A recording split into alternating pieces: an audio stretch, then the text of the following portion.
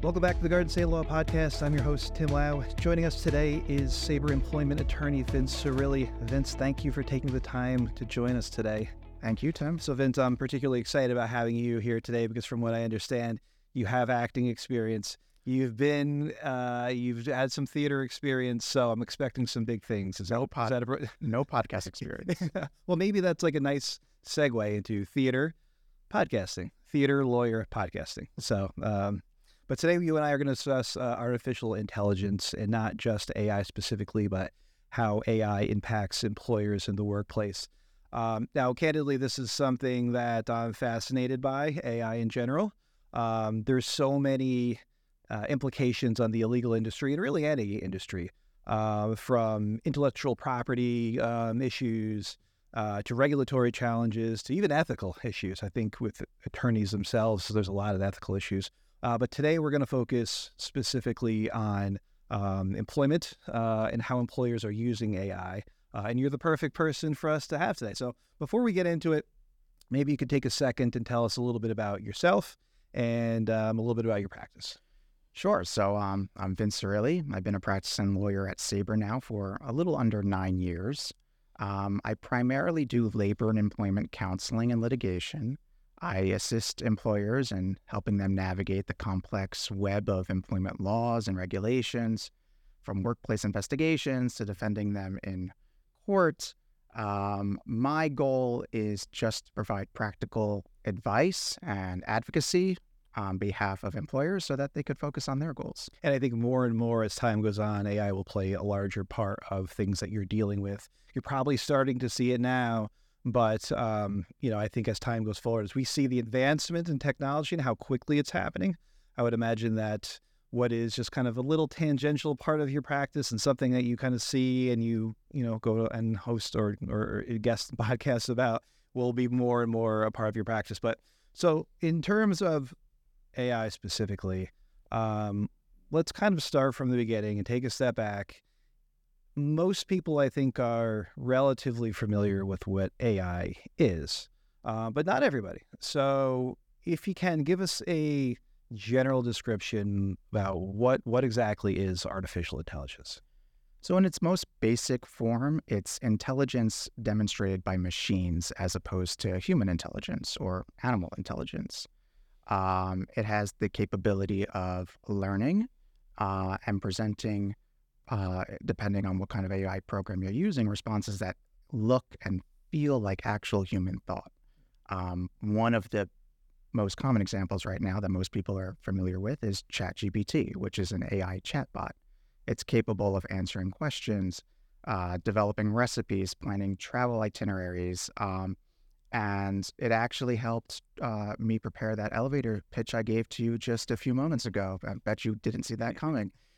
So it's capable of doing quite a lot of things. So it's interesting that you use the word demonstrate, and I think that's something going to be a theme that goes throughout this conversation, because it's not necessarily, not to get too into the weeds, intelligent. It demonstrates intelligence and is pulling intelligence from other places. So I guess that leads me to the next question, and this is a little bit of a difficult question for you to answer because you're an attorney and not a coder or programmer.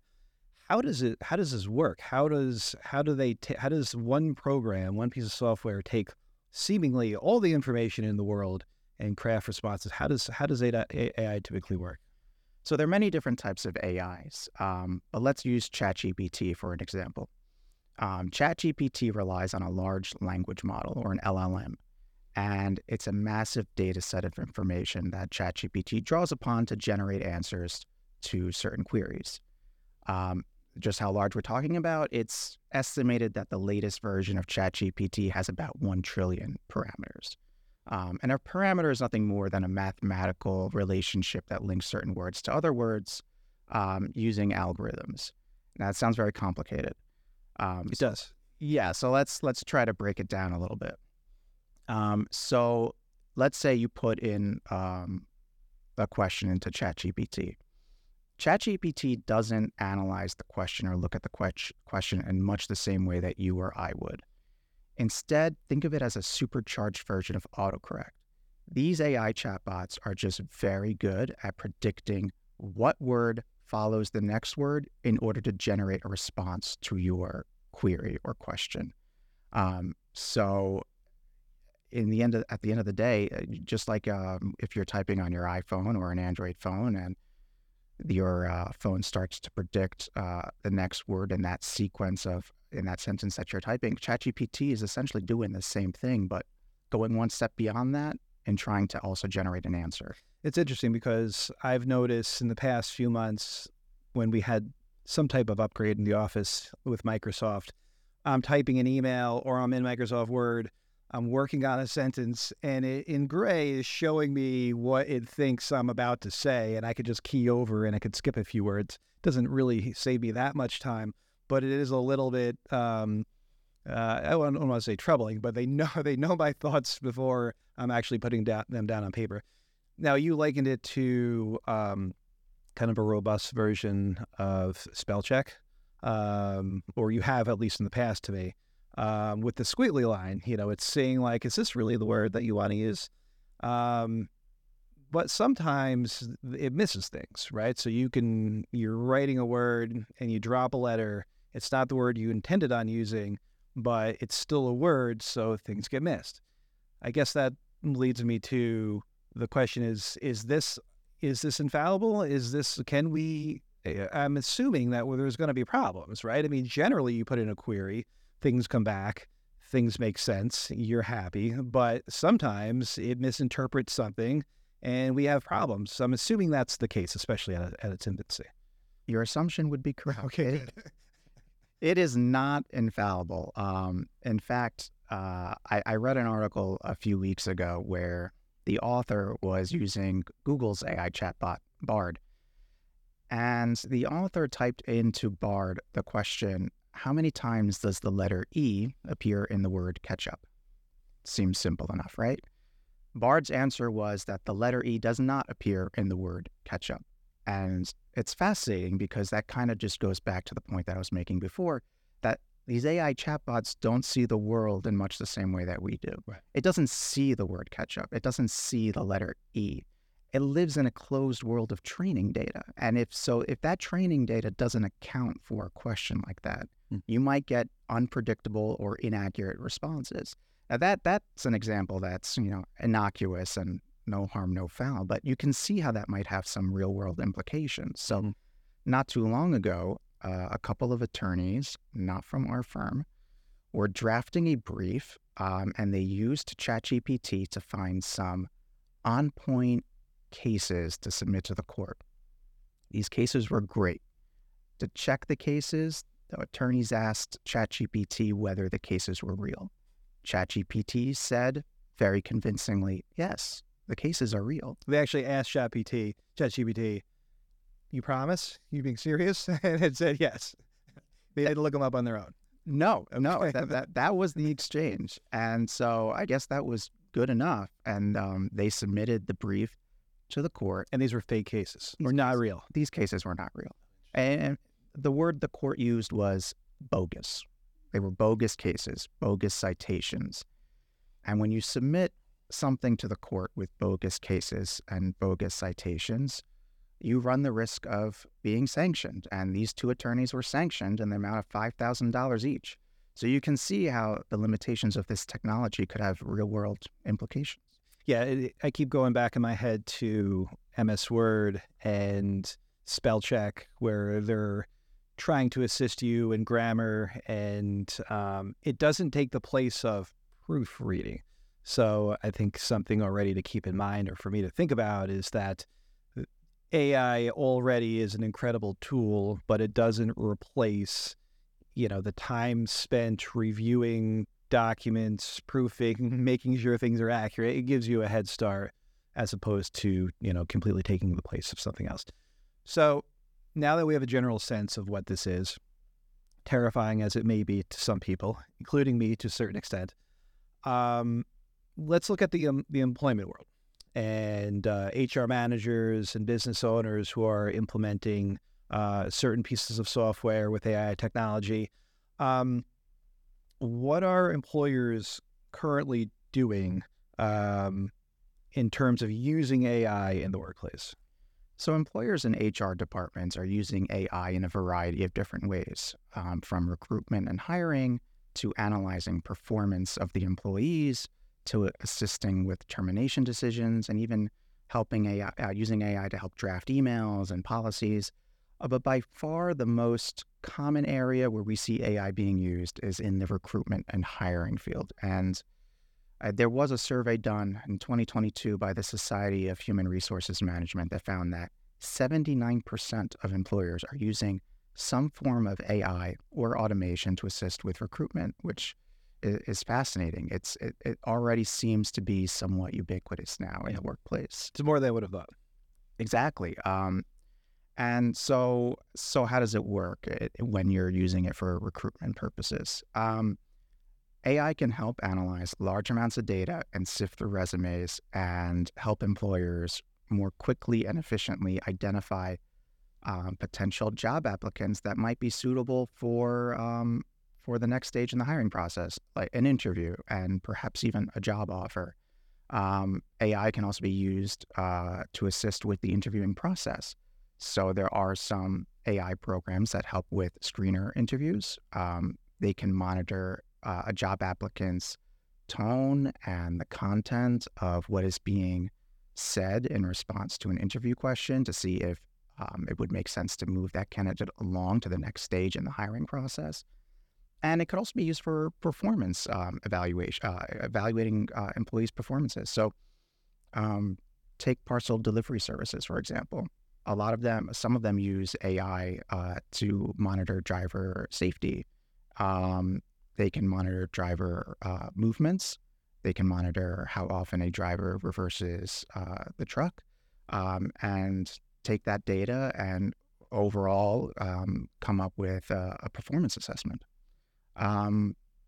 So it really has there's quite a lot of variety in terms of what AI could be used for in the workplace. And imagine even during the pandemic as well, when people are working from home. And I know a lot of employers were using software to monitor their employees. Are they connected? Are they logging on? How often? Even keystrokes, and taking that, analyzing it, and building that into a performance review as well. Yeah, even like webcam eye tracking software to make sure that employees are looking at the screen. Yeah. So you could see how it starts to get quite invasive pretty quickly. Sure. So you already mentioned one instance of two individuals who were using AI as part of their workplace, and they were, they were deceived, if that's the word you want to use, or were using it improperly. So if you're an HR manager or you're a business owner or someone who's overseeing the AI process in employment practices, what should you consider as being some of the pitfalls in using this software to your advantage? Well, I mean, as mentioned before, AI needs to be trained. And if you're relying on bad training data, there's a good chance that bad results may follow. Now, here's an example. It's outside the employment context, but I think it illustrates the point quite well. Back in 2016, Microsoft released an AI chatbot called Tay, T-A-Y. It's an acronym. It stands for Thinking About You. And it wasn't long after Tay was released that the whole world realized quite quickly what Tay thought about everyone else. So Tay had a Twitter account, and a lot of its training data came from tweets Of other people. On Twitter. I already see how this is going to go wrong. It was an unmitigated disaster. So shortly after Tay was released, users began tweeting at Tay highly inappropriate, offensive messages. And Tay took that information and started tweeting back highly inappropriate and offensive messages, to the point where Microsoft had to shut Tay down. And it shut down Tay pretty quickly. And when I say quickly, I mean it was shut down in 16 hours. It didn't take long for the people to start tweeting at it the inappropriate comments, I guess. No, I'm shocked. The Twitter populace would yeah, of all places, really. So that kind of highlights the potential now for employers when using AI systems. I'm not saying that the AI systems being used by employers are going to be insulting job candidates or employees, but if the AI systems being used are relying on bad or biased data, you might find yourself with a situation where the AI systems are generating bad or biased results. So take resumes, for example.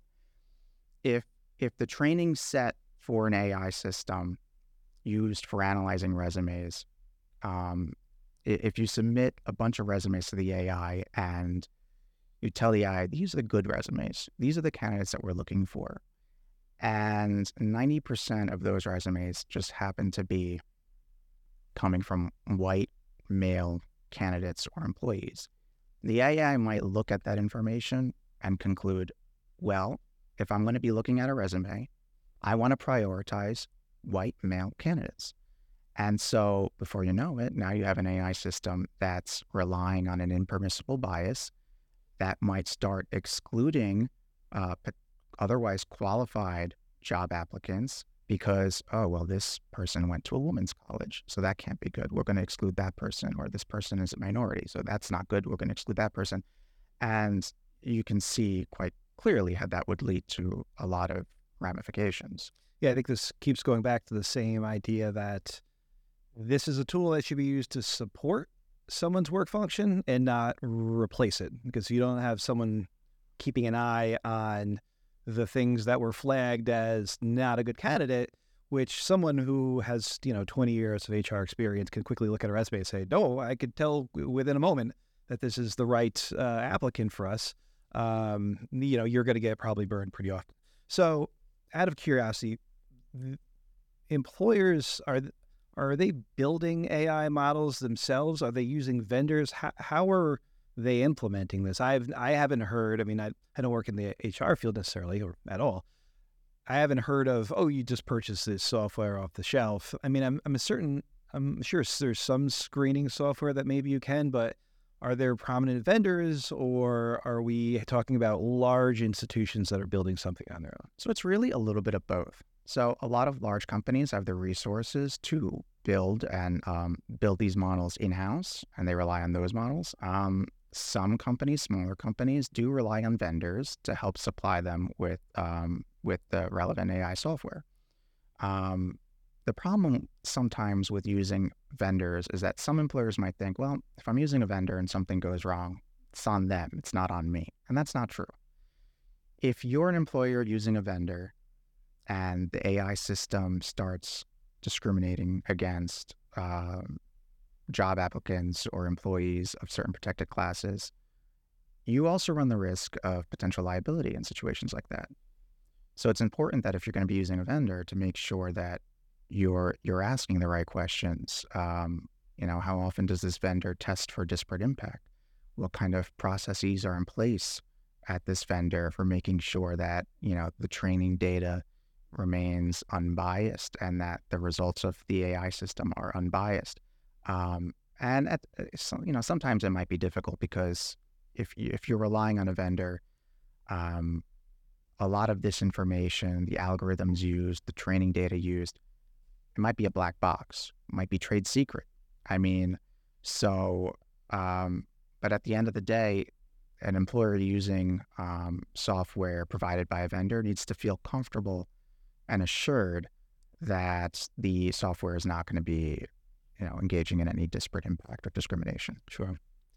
So we work together fairly regularly, and we pretty routinely will issue client alerts, letting our clients and our contacts know when there's new guidance issued by a regulatory body, the EEOC, Department of Labor. Has there been, and I don't really recall sending all that much out on this topic specifically, has there been much or any guidance issued by any regulatory body? Well, looking at federal laws first, there are no federal laws specifically addressing the use of AI for assisting with employment decisions. But you do have agencies like the EEOC and the Department of Justice that have issued some regulatory guidance. keep in mind, even though there might not be specific federal laws addressing this specific topic, there are federal laws, anti-discrimination laws, such as Title VII, the Age Discrimination in Employment Act, the Americans with Disabilities Act, and if you're using an AI system that's discriminating against, people of protected classes, you might run afoul of those laws. And so a lot of the guidance that we've seen so far from the EEOC specifically relates to how to avoid that type of disparate impact. Going beyond that, you do have some states, I believe there are 16 states that either have laws on the books or bills in various stages of the legislative process that do discuss specifically the use of AI when making employment decisions. In fact, I think New York City passed a local law just this past July on that topic, and New Jersey has a bill that's closely mirrored after the New York law. So speaking of running afoul with the law, there must be instances, I would imagine, in recent years or even months where employers have used software that have been burned. Are there any instances that are that come to mind that might serve as a warning to others, to be careful when using these products? I'm glad you asked. Actually, yes. The EEOC did file its first lawsuit back in 2022 against a group of 3 companies. It's EEOC versus iTutor Group. And these companies provided English language tutoring services to students in China. And what the EEOC alleged was that the AI system that these companies were using to recruit candidates discriminated against candidates on the basis of age. The EEOC alleges that there were about 200 otherwise qualified job applicants that were denied a job at these companies on the basis of age. Obviously, the companies are denying liability and the case remains active, but it is a warning shot, and employers need to be made aware that the EEOC is looking closely at employers' use of AI. Yeah. So what can employers be doing now more proactively? So if they're assuming that it's going to be this software will be used in the future by their own employees, whether it's a piece of software that has been vetted and approved, or if an employee is using a piece of AI software on an ad hoc basis and not even alerting their employees, what is some of the guidance, or what is some of the things that employers they would give to employers that they should be considering moving forward? One thing to consider is implementing an AI policy, which sets forth how the AI is used, how it's monitored, how it's improved, things like that. Another thing that employers should definitely consider doing, and some of these laws that have been passed in certain states, and some of the bills that are currently in the process that may be passed, they do require this, is to engage in a bias audit. And that's just essentially checking these AI systems to make sure that they're not disparately impacting anyone in a protected class. Again, if you're going to be using vendors, as we discussed previously, just make sure you get some information from the vendor as to what their bias audits look like, and how they test for disparate impact, just to make sure that you're making a well-informed decision as to whether to use an AI program from any particular vendor. And at the end of the day, AI is not the only thing that needs to be trained. Your employees should also be trained on the proper use of AI. When used properly, AI can be a really efficient tool. But if used improperly, you might find yourself citing to cases that don't exist, dealing with the fallout after that. Well, thank you, Vince. Very interesting. I feel like this is a podcast so we can probably have yearly, because the conversation we have in 12 months could look very different than what we're having today. But thank you for joining us. If anyone would like to reach out to Vince directly about AI in the workplace, You can reach him at 973-622-3454 or V Cirilli, that's VCIRILLI at Saiber, SAIBER.com. Thank you, Vince. Thank you to all those who are listening and watching. Make sure to subscribe to our YouTube channel and podcast channel, and we'll talk to you next time.